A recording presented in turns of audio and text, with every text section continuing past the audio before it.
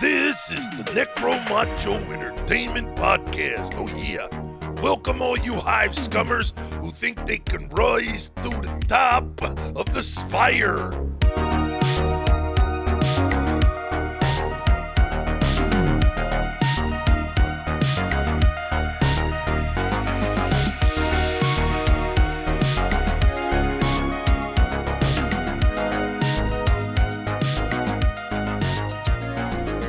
Hello, and welcome to the third episode of the NecroMacho Entertainment Podcast. I am one of your hosts, Roy. And I'm Richard. And today we will be talking about how to get people to play Necromunda with you and how to work on a budget trying to play Necromunda or collect Necromunda, whatever you want to do with Necromunda. Yeah, build, paint, all that. Yeah. Yeah. Hobby Necromunda. Yeah. Okay. Well, what have you been up to, Richard? So I've been getting ready for our upcoming campaign and got all my 5 1x1s built, and this past week finally painted. So all I have to do is do the finishing touches of slapping on black paint around, because I attached them to pieces of wood, and I just need to paint the rims black essentially on them, and it's ready to go. You can view those on his Instagram. Yes, you can find me on Instagram at Less Gray Minis, Gray, not EY. Very British of you. No, EY is British. He's always British? I don't know. AY is the American. English was my worst subject in school. Yeah, that's fine. Yeah, okay. What about you? What's been going on with you? I've been delaying putting on that said campaign for like 2 months now. Yeah. But besides that, working on my Chaos Cawdor, which is up on our Instagram, NecroMacho Entertainment. Still got work to do on the leader and a grenade launcher champion. Yeah. Just gotta figure out how I want to do that. And then I also did some of the best models that GW released, which was the Kroot kill team. Mm-hmm. Converted, quotation marks, converted, because I didn't have to do much converting, to make them into a Orlok warband, because I hate the Orlok models. I mean, if you like them, that's cool. Not my forte. As an American, it doesn't have the same hits as, I don't know, like Vansar or Deloc or something. I don't know. It just feels too close to home. Feels generic. I just think it's very generic. We're playing in, far future, and I can have some Amazon women that want to poison you to death and then torture you, or some bald-headed Cthulhu alien guys, or some Dutch techno shooty up guys, Yeah, right. And it's just, okay, here's some guys with some leather shoulder pads, maybe a little bit of armor and a knee pad here and there, and a scarf. Yeah. It's like, or a bandana, sorry. Whatever. Yeah. A cravat. Ascot. An ascot, yes. That's where all ties and everything comes from, is an ascot. That's where it all began, if you didn't know that. Oh, okay. Yeah, so actually pirates had ascots. That's okay. Like watch Pirates of the Caribbean, like some of the guys have ascots on. Okay. Yeah. So converting them up, which the conversion, all they had to do was shave down a front of a barrel to make the barrel shroud flat, and bam, it's a shotgun. Yeah, there you go. They're great models too, the Kroot models, and it's like so Western. If the Orloks were Western, I would definitely have an Orlok gang. Like they have what, lever action? Yeah, the lever action rifle shotguns. Yeah. Got like the Desperado, like long holsters for their pistols. Yeah, they got the bandoliers going on. Bandoliers, yeah. They got capes. Yeah, capes too. Yeah. Yep. They make that kill team makes better Orloks than the Orloks, in my opinion. I mean, there's more variety. Like, I wouldn't say that, because those are all mono-posed models, but no. Well, I mean, like character wise, like, oh yes, they have so much character. Yeah, because like Orloks are fairly generic. Like, just okay, here's a guy walking, here's a guy standing, and they all kind of look the same, other than the heads. Well, there's a reason for that, because they're multi-part kits, and you should be able to pose them to an extent. And yes. Versus these one pose models, they can pose them however they want, because that's how it's going to go together. You're not supposed to change it. Yeah. So, yeah, they're cool. I'll get those posted. Yeah. Okay. Okay, let's hop on into some how to get people to play Necromunda. I mean, for me, the easiest way is just to badger your friends. Like, hey, man, want to play some Necromunda? I know you play 40K. Want to play some Necromunda? Yeah, if they already have buy-in, especially with like a 40K, it's pretty easy for them to get into it. Yeah, 40K or Kill Team. Yeah, like, hey, you play guard? Cool, you got a gang. You play Gene Stealer Cult? You got a gang. Like, you're ready to go. You don't have to do much buying other than dice, maybe a book. So it's not crazy to get into it. Yeah, it's not that big of a leap. But even if they don't have, say, the guard or the what did you say, guard or Gene Stealer Cult? Yeah, like they have Sisters of Battle. Like, oh, you proxy. They just have you know mesh armor instead of the power armor. Yeah, and it's just the saying that you always say is every model is a Necromunda model. Yes.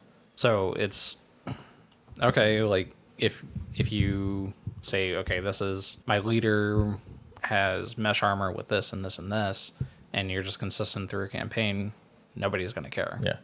People are like, well, I'm going to play my Space Marines. You said every model's a Necromunda model. Yes, every model's a Necromunda model. That's a statue.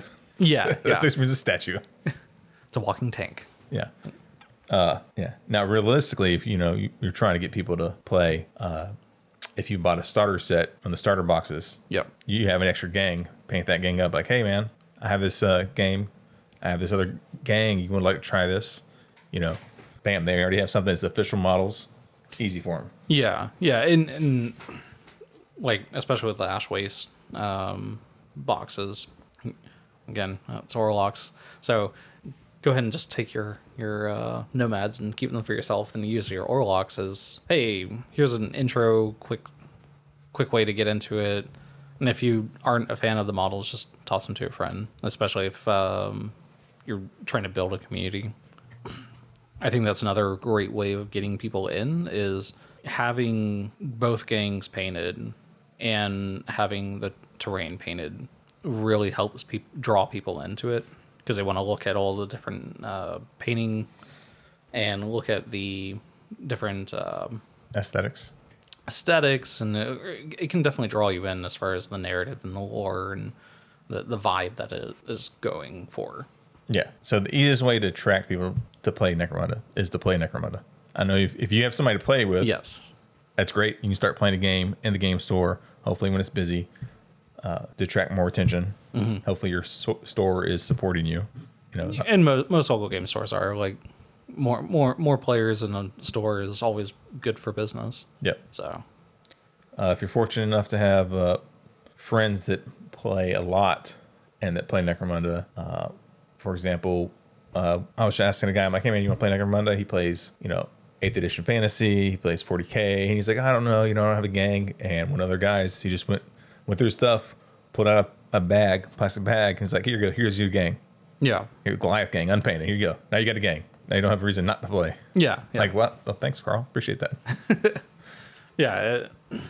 And getting into Necromunda, especially like a 40K or AOS, comparing it to, you're not as limited going into this hobby as you are with them, because it's 40 now with the price increase. It's 45 a box roughly. Yeah, $45. I think so. $50. 50. I think it was 50. Okay. And if your local store has a discount, I think that is with the discount. Oh, that is with the discount. Yeah, I think okay. So. Yeah. Okay. But still, I mean, it's okay. A box of guys generally, except for say Caldor, you only need one box and a thing of dice, and dice are now like $18, which is a little rough, but yeah. Oh well. I mean that's. I mean, if you know the system, if you know which die facing, like a 6 on a D6, that's a out of action. Yes. Yeah. True. If you know them, you can just roll them like that. You're like, yeah. You just need the ammo dice and the scatter die, which scatter die is easy to get. Yeah. Scatter die is easy to come by. Even with the Ash Waste box, you get like 2 sets of dice in the box, so you could easily pick that up from a friend that is already into it. So it's much more, because dice, a box of dudes, and your house of book, you're looking at say $120 relatively. Compare that to 40K or AOS, that's like a start collecting box and you're ready to rock and roll. Yeah. with all that. And if like for me, if I got trying to get somebody to play and they figure out what gang they want, I'm like, well, I have the rules for that gang here. I'll give you those rules. Yeah, here's a digital thing of the rules to get you started, because you don't know if you're gonna like playing nomads, and try them out. Try using proxy models, see how they play. Oh, they're not your style. Okay, well maybe you like more tech bros and you want to do Van Sar now. Okay, well here you go. So Yeah. So bugging your friends, bribing your friends, getting the store. If you have hopefully your game store is friendly. And I've been to some that are not friendly. Hopefully your game store is friendly, and the owner or whoever is running it will help push Necromunda. If you're like, hey, I want to start playing Necromunda up here, get some more players. Hopefully they'll start. If they don't carry much, they may start carrying more to help you. Like, hey, get into it. Yeah. These are the gangs. You can come over here and see them on the shelf. You can get one right now, $50, and put them together, and you're basically ready to play. You don't need much more. Yeah. But yeah, there's probably more Necromunda players in your area than you realize, because there's nobody playing. They aren't going to play it. They have the models of their house, painting them, building them.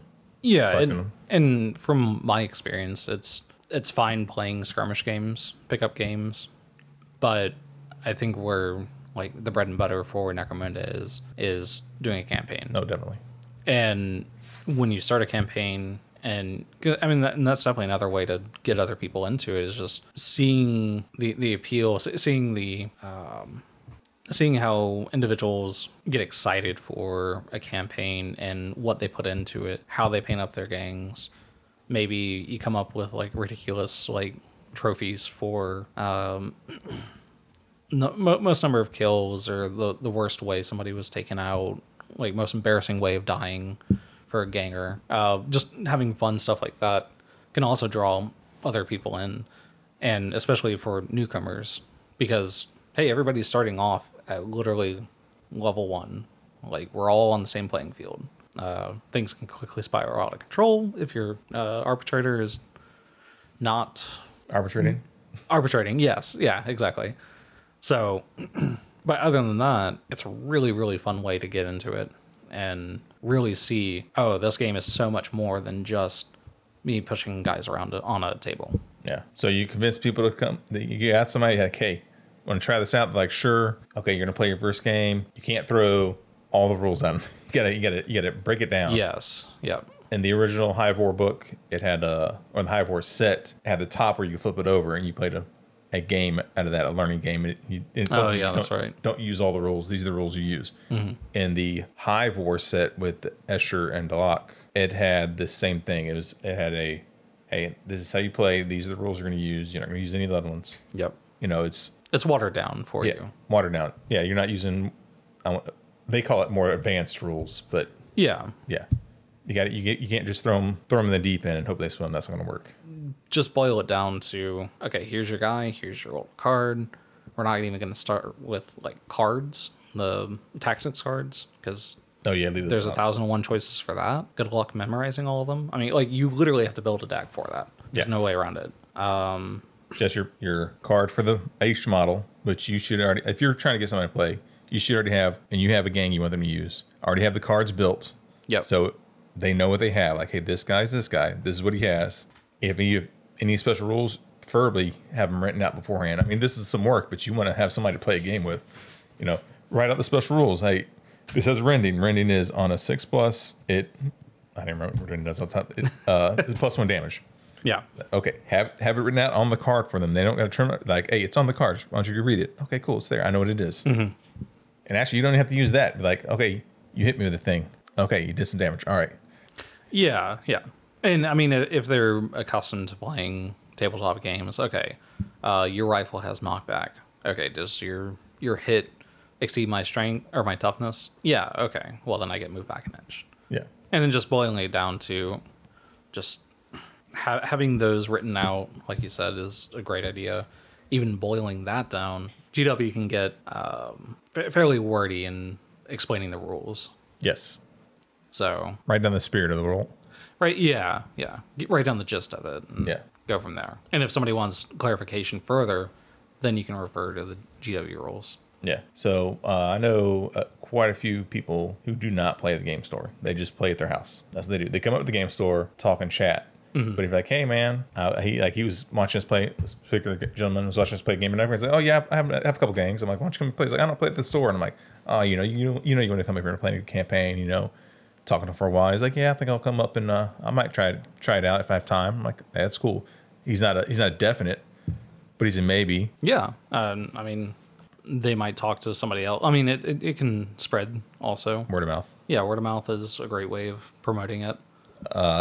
Also, another way to promote it at your local game store is to put up a flyer. Like, hey, I'm going to put a demo on. Demo games are great. Yeah. On this day, put it up at least a month in advance. If you put it up a week in advance, you're probably not going to get anybody. A month in advance, you should get at least 2 or 3 people come up there, see, just check it out. Yeah. Oh, you can post on post on Facebook. Facebook.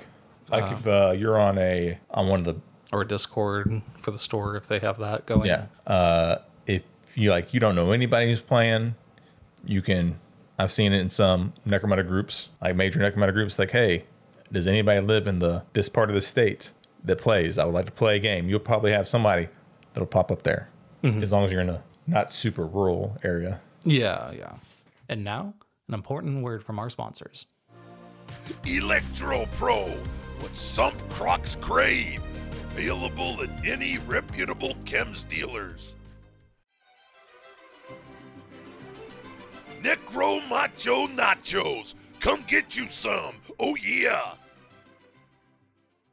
Due to early contract agreements and lawsuits that NecroMacho had early in his career, we must have Axel Jones on one segment for each show. We are sorry about this. Welcome, everyone, to an emergency broadcast of the Axel Jones Show. The media has reported that our great leader, Lord Hemar, has been attacked and his life has been made upon. They are saying that some knucklehead looking to make a name for themselves in the Spire shot and killed him. What's being purported through all the Voxcast is that some lunatic and went and took a military standard issue glass rifle and found a grassy knoll to lay in wait and take a shot on Hemar. 2 points that prove this is just another propagation of lies from the propagandists. How the hell did this assassin find a freaking knoll? Some of the uppers can't afford a small patch of grass, but who in the hell thinks that someone up there can afford a mound of dirt?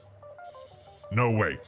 The other part of this that just rings hollow and allowed my seekers of knowledge, aka socks, to direct me to this is that the weapon was a military grade issue blast rifle. Don't you find that a bit odd that some schmuck was able to get his hands on something so controlled and regulated? They wouldn't hand that up to just any old idiot. This so-called attempt seems just too good to be true. I mean, how do they expect us to believe this Grox bull? Do they just take us as a bunch of crazy, out-of-touch wackos? All right, remember that you can support the show by going to our shop and purchasing some of our products. We just received a new batch of pills, not produced by those crazy ushers, made entirely by us, so you know they're good. Go on and pick yourself up a bottle. Help the show and help yourselves. Till next time, socks. This is the Axel Jones Show.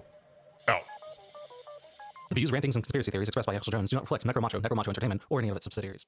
Once again, thank you to our sponsors for letting us have this show. And now we're going to be getting into Necromunda on a budget. Yes. So if you're looking to get into it, or you're trying to make your hobby dollars go further, there's some ways to help stretch that hobby budget a little bit more. Earlier in the show, we talked about playing other games like 40K and having models from existing armies and reusing those models for Necromunda is definitely a great way of saving money and allows you to just maximize your mini use. So you're able to use it that much more, I guess. Yeah. I found that going through some of my old collection of 40K stuff that did not help my hobby dollars go farther, because I found the color morph. I'm like, oh, this is just a badass model, and I have just it. I can make a gang around this model. Yeah. So that's great. I get the color morph, I got the leader, but now I got to acquire the other parts. The rest of the gang. Yes. Yeah. So hopefully I can do that. At our hobby shop, we have a swap meet, and hopefully you, at your hobby shop, they all have something like that. A consignment area. Yeah. Or at a convention. You can find stuff for on the cheaper side and not full retail. Yes. Fingers crossed, 50%, maybe even less. Yeah. And, there's always the eBay. Oh, yes. Yeah. Yeah, for harder to find stuff. Yeah. Or, sometimes you can find a great deal on eBay. You just got to be diligent. Right place, right time. Yeah. Yeah. And then the thing that's, I won't say controversial in the hobby right now, but that has manufacturers worried is 3D printing. Yeah. If you know somebody who's good at designing things, you can get them to make anything on a 3D printer. Yeah.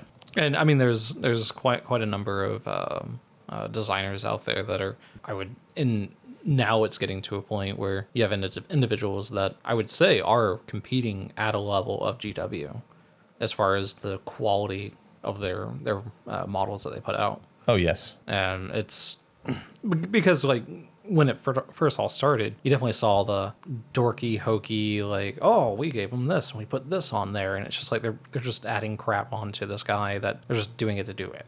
Yeah. So I don't mind 3D printed stuff. I have 3D printed stuff. It's great. Mm-hmm. Learning how to do that and printing it out is a hobby in and of itself. Yes, very much so. Like we have friends that do it. Yep. And I'll just outsource to them. Like, hey man, can you print this off for me? Because they've been doing it for two and a half years. $15 for this model or whatever. It's usually cheaper than that. He's like, okay, I'll print that for you. No problem. Yeah.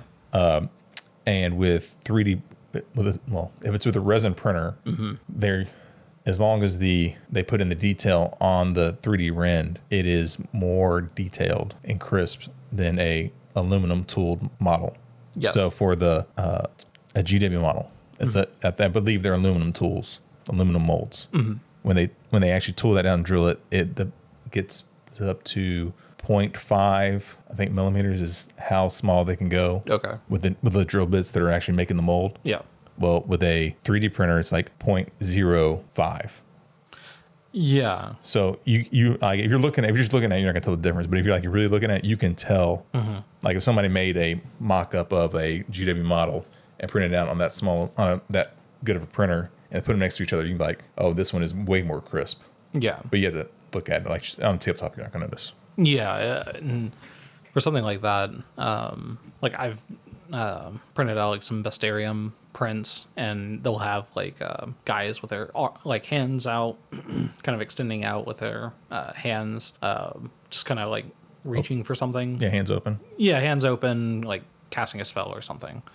And you can print, like you get really great detail in the hand, but those fingers, God forbid you drop it. Like that's where I would say that GW is very solid it's plastic. Yeah. You drop it, it's not going to break on you. But a resin print, if it hits it right, it can definitely break. Yeah, it'll shatter. Yeah. We mentioned earlier as far as shopping the different sales. I, about a year ago, found at our game store the deal of a century. I found 2 Ambots, Corpse Grinder Cult, the Harvest Lord, Caldor Dice for some reason, and the cards for the Corpse Grinders, all for $50. And you're looking at what, $80 for the Corpse Grinder and the Harvest Lord, roughly. Yeah. And it's just like there was no question in my mind as to pick it up. I wanted an Ambot, pick that up, and now somebody's just trying to get rid of it. Yeah. You definitely find people that are shifting interests, like, oh, they're getting out of Necromunda, getting out of 40K to go into Magic or something like that, and they're looking to offload anything that they're not using. I mean, and if you're there at the right time, you're right place, right time. Yeah, like eBay, somebody puts it up in your first person seat, you can buy it now because they have a box, a $50 box for $25. Like, oh yeah, I'm getting that. Yeah. There are Facebook, some buy sell groups for Necromunda. Yep. You can get some good deals off there. And then, hey, if you got some people that play Necromunda, like hey, what bits do you need? I got a crap ton of bits. What do you need? I got you. Yeah, and that's definitely a way of getting into it is as far as like if you're wanting to do like terrain, you don't need official GW kits to make your board. There's definite advantages of having it, like everything locks together.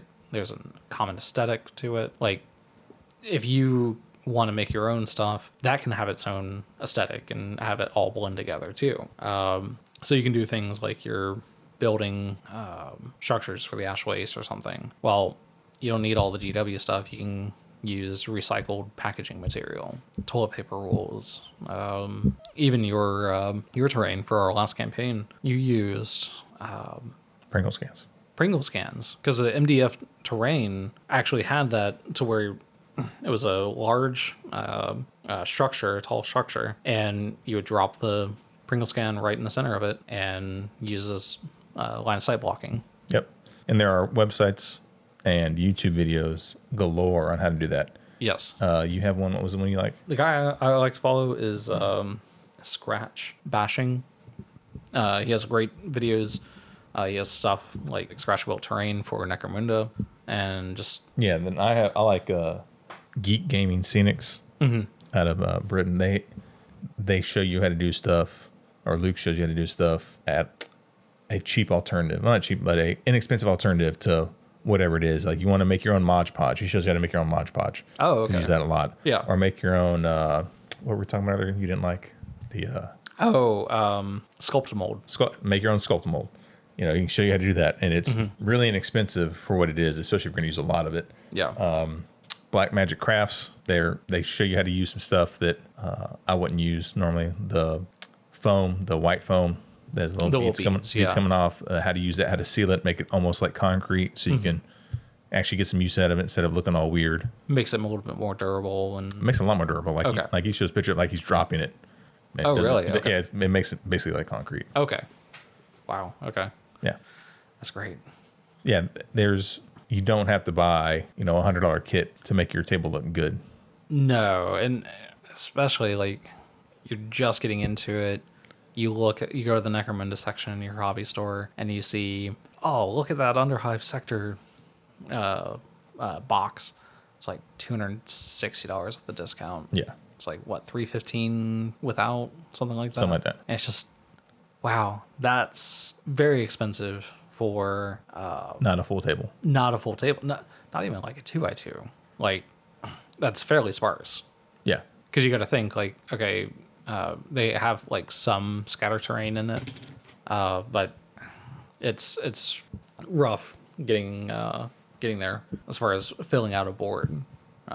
In creating my 3x3, I wish I didn't go that route. I mean, investment wise, it's expensive. Looks great, but investment wise, it's a lot of money to fill out a board, to have it dynamic, have it be modular, and it's also just a lot of space to take up. Yeah, and you can't always get it. No, right now from I just checked maybe a week ago. You can't get that box right now. It's unavailable. Oh, just the box or the plates? Oh, there's no Metallis plates. Yeah. Yeah. Yeah, for the longest time, you can find those during the pandemic. Yeah. I think they might be out of stock again right now. Oh, I wouldn't be surprised. Yeah. Yeah. Like you mentioned earlier, my MDF terrain. MDF's a great way to go. Yeah. It does not have the same aesthetic with any GW terrain. But it's far cheaper. It's far cheaper, not as durable, but if you're trying to save some money, it's a good way to go. I have a whole table. I have a 4x4 table full of MDF, and I paid $200 maybe. Maybe, yeah. Let's say 300 just for funsies. Like that's less than a box of the Underhive sector. Yeah. At retail price. Yeah. So, I mean, MDF, you got to go alternate routes unless you have a surplus of funds. Yeah. And like for myself, when I'm looking for ways to afford the hobby, one way I make money doing that is by doing commissions for people for painting up things for them. And I'll either get paid in money or I'll get paid in models sometimes if they have something I'm looking for. Like I'm actually set to paint up some Goliath gangers pretty soon. Yay! So, and a buggy eventually. Eventually. Yeah. Whenever that comes in from GW. Yeah. Another way that you can definitely make use is using polystyrene. I've seen really great like vehicle kit bashes for ash waste come out of them. They have. I'm amazed at what people can do with them. Take a little bit of time, and they can come up with some amazing things. Yeah, weren't you mentioning somebody?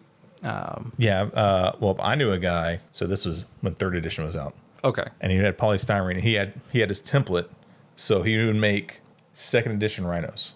So he would make 2nd edition rhinos. He had the template out, and he had a sheet of styrene, and would draw all these templates out, cut them out, and it would be a 1-to-1 ratio of that exact model. And he did 40 or 50 of those. Wow. Okay. Yeah, he made the whole Dark Angels chapter. Oh. Okay. Yeah. Yeah. Okay. Like he had a simplistic painting style. He had everything. It was he had a plan. And he was sticking to it. But I've seen people make a newer Rhino, like fully with the extra armor and everything. And once they spray painted it, you couldn't tell a difference. Yeah. Yeah. It's I've seen people do like piping systems with it.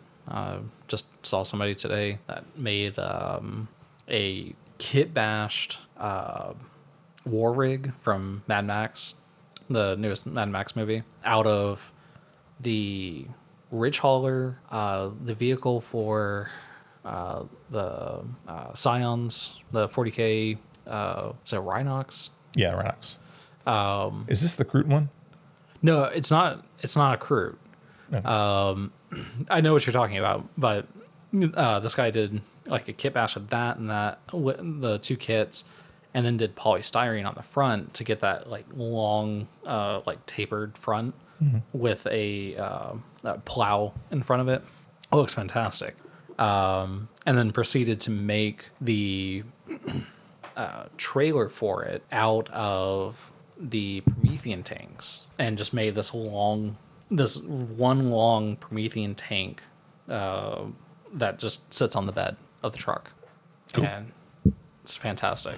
If you do have the money to buy into GW terrain, it's not a bad way of going. I know earlier I expressed regret. It's financial regret buying into it because just having to just stick with it. But if that's not an issue, given your available resources, it's a great way of going because it looks great.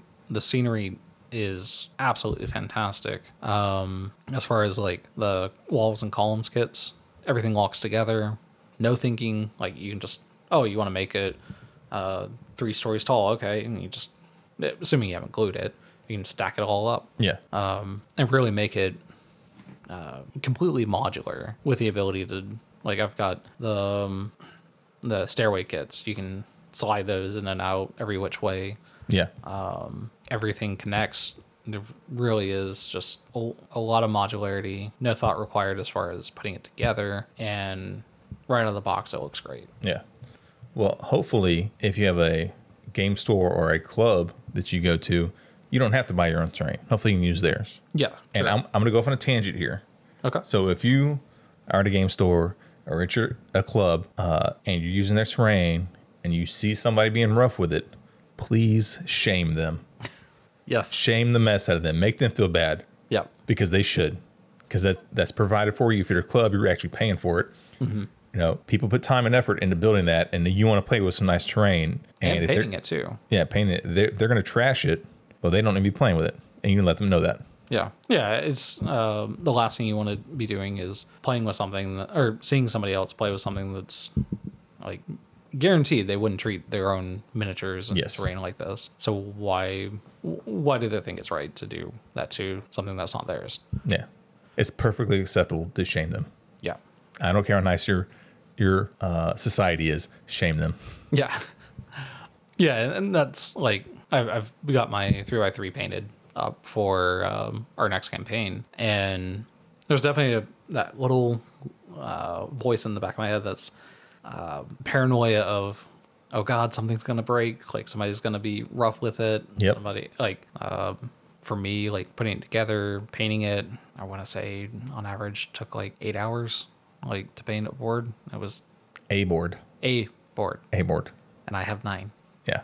So, yeah, it was quite a arduous task. So the last thing I want is somebody to be mishandling it or not caring and just, I snapped a railing.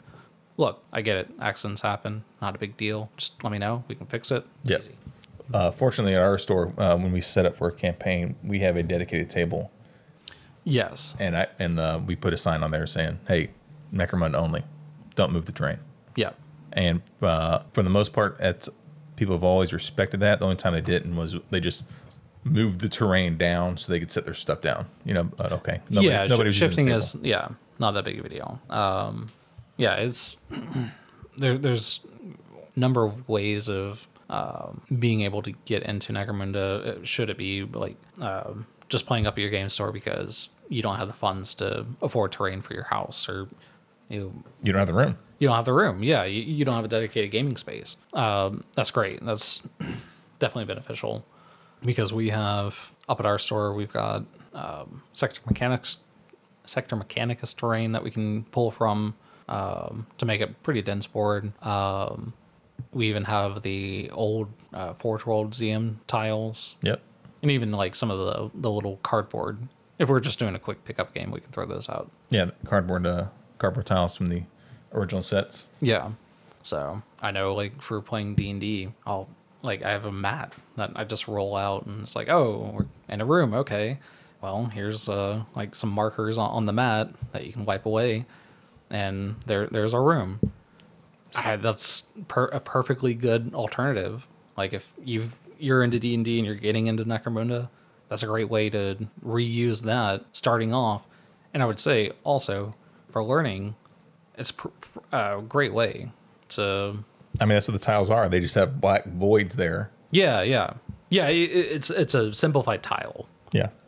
Very simplified tile. So you're able to. Okay, here's a ladder with going up to a second story, and maybe notate like a railing or something. It doesn't have to be super complex. It can be very simple. Just bop. There you go. You have your say what, 2x2 right there. Yeah. That's all you need to start a game. Yeah. Another thing you can do to save money, which a lot of people don't think about, is when you're painting. So painting, do not buy craft paints like apple barrel. You do not. Yeah. You're going to destroy your mini. It doesn't matter how much you thin them. It's not going to work. It's not going to look good. Don't do it. You can buy some other paints. You can buy some Vallejo, Army Painter, GW, whatever. Do not buy apple barrel to paint miniatures. Paint terrain, that's fine. Not miniatures. Yeah. But no, I've used apple barrel to like a base coat of just the color, like on the MDF terrain. On MDF terrain, I can see that. I mean, it's just those paints can definitely obliterate detail. Oh yeah, MDF doesn't. Yeah. Yeah. But paints can get expensive. Oh. Especially if you're buying some really good paints. Yeah. Just because you have a limitations on what colors you have doesn't have to let it limit you. Let that be, like, say you have these 6 colors. There's some artists that do this, that you have the 6, that's what 6 colors you use. And you mix your own paints. And mix your own paints out of those 6 colors. Yep. And that's what you use. And that can be your style. If you say you only have green and blue, that's the only 2 paints you have, a green, blue, and a white. That's the only 2 paints you have, or 3 paints you have, go with it. You can make a style out of that and make it look good. Yep. You don't have to use 16 different colors on the model. Actually, I would not use 16 different colors on the model. That's going to get it muddied. Depending on. I mean, not shades and stuff. Like, hey, here's blue, here's green, here's pink. It's. Yeah. Yeah. If you just have hit the details, all the leather stuff can be just that one brown. You highlight stuff. It doesn't have to be a bunch of colors. You don't have to have edge highlighting on everything. Yeah. You don't have to have a full, GW's full line of paints to paint something. No. And getting into the hobby, that's what I thought I needed, because there's definitely that push from GW of like, well, here's the box and here's you're painting Eldar. Well, here's how we did all the colors. And it's like, well, I'm buying a box for like $80 at the time. and I've got 16 paints on the back of it. And like, it was just like the amount of paint that they're saying on the box I needed would be the same cost as the box. Yeah, and it's just like, I'm not about to drop $160 on these on models and paints right now because I'm just getting into this. So yeah, it's I would say finding a paint range that you like, that is comfortable. Don't be afraid to try other paints. Like I've tried GW, the Vallejo. I've tried Army Painter. Didn't like those. I just didn't feel right when painting with them. For like some of my larger terrain projects, I would just go down to Hobby Lobby, Michael's, that type of thing, and get a 200 milliliter bottle or tube of Winsor Newton acrylic paint. And like Roy said, I would have to mix the paints to get the color I want, but I can mix the paints. I can make whatever color I want. The problem with GW paints, they don't mix at all. Like, it's not great. Yeah. It's you're not going to get the same tone, vibrancy. Yeah, tone, vibrancy, saturation as you would with like an acrylic paint. Yeah, an artist acrylic paint. Yeah. So and how much did that tube cost you? $10. Yeah, $10, $12. $12, and that much of that's well over. Oh, this is 200 mils and a bottle of GW is how many mils? 12 milliliters. 12. If you ever decide to move to oil paints for your painting, because oil is great as far as like doing washes and whatnot. But if you ever want to be able to go back and reactivate your paints, you can do that with oils. That can get expensive. Like for harder colors, like yellows are more expensive, and reds can be more expensive. Because of the pigment, yeah. So, I mean, at the end of the day, I would say if you're looking to build a lot of terrain, paint it, I would do, and you're wanting to do like a quick dry brush to knock it all out, get done with, just going and getting several acrylic tubes and just going to town. Like, get a brown, get a white, get some reds, maybe a red, blue, and a yellow. There you go. You can make everything. Yes. I mean, you're still going to need your white. White. Yeah. Yeah. But yeah, depending on how you want to go, like you're golden. Yeah. And you don't need expensive brushes. You can go buy some cheap brushes. You may have to keep buying cheap brushes if you paint a significant amount after a while. Yeah. And it also depends on how well you treat your brushes. One of the biggest problems I've seen with people getting into the hobby is that they'll dunk their brush completely. Oh, all the way to the ferrule? Yeah. The ferrule goes all the way down into the paint, and they don't realize that they need to clean all the way up inside of it, because now that if that paint dries, it's going to spread the bristles. Yeah. You should only go halfway up the body of the brush. Yeah, at most. Yeah. But anyways, you don't need expensive paints. You don't need expensive brushes. You can make your own wet palette. We already talked about that last episode. Yep. You don't have to have a wet palette. You can use a piece of plastic, piece of stretch paper, old piece of tile, take a razor blade, scrape it off, and it dries. You can get away with a lot of trash in this hobby to use. Yeah. There's from 3D printing your gang to picking them up on consignment or off of auctions, off of eBay. Even sometimes you can find deals on terrain. My head's in terrain right now because you've been building a lot of terrain. I've been building a lot of terrain, and I'm working on my next terrain project. Everything we've said, I've done. Using Chibo brushes, using craft paint. Yeah. I have ones that are new, but I use the oils for oil painting. So that's different. Yeah. eBay, whatever. You don't have to be, if you're a purist and you can afford it, great on you. Not everybody can. Yeah. As long as you're not an elitist. Oh, yeah, that's not a GW model. You can't use that. No, well, we're not in a GW store, buddy, so it doesn't matter. Yeah, exactly. Like I said earlier, like there's so much that's coming out now that is competing with GW and is, I would say, in some cases superior to GW, that it's, at the end of the day, This is all about the hobby, especially Necromunda. It's all about kit bashing, all about creating that story, creating that narrative that you want to push your gang with. Like my whole thing is I got the slaver gang models, and I want to use them with my slave ogrins and create a narrative or story of them leaving and trying to escape and become free from these slavers, and make that and figure that out in a campaign and how that would play out. Having like the slavers offering like double bounties for people to capture my slave ogrins, something ridiculous like that. We can work with that. Yeah. So the whole thing is like, you can go in, somebody lost an eye. Okay, well, find a bit that looks like an eye and model it into your guy. So talking about the narrative. So if you played the original Necromunda, or you've accessed or seen any of the original Necromunda artwork, the John Blanche style, that was very much more grimdark and depressing. And if you want to actually get that in your models, you could make your own models, or some people have design models that look like that. Yes. Yeah. People call it grimdark, like in the grimdark painting style.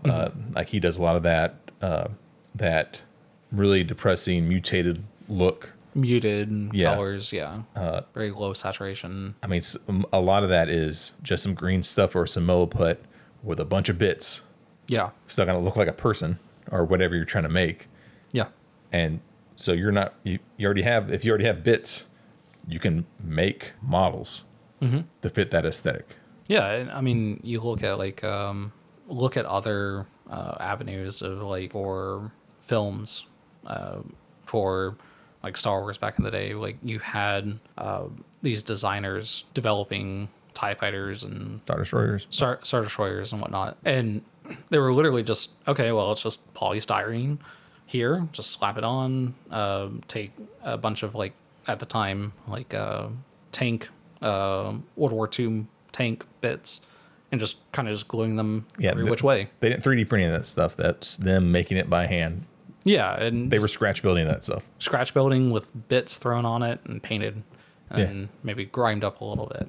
And they were then shooting it for a film, a major theatrical release. So look at other avenues, like any movies from the 80s, early 90s. Yes, yeah. 70s. I mean, Adam Savage on YouTube, he has a great scratch building video. Really? Yeah, he actually I think he worked for ILM for a while, and he had a video that he posted up on YouTube. I think his series is called like Tested or something like that.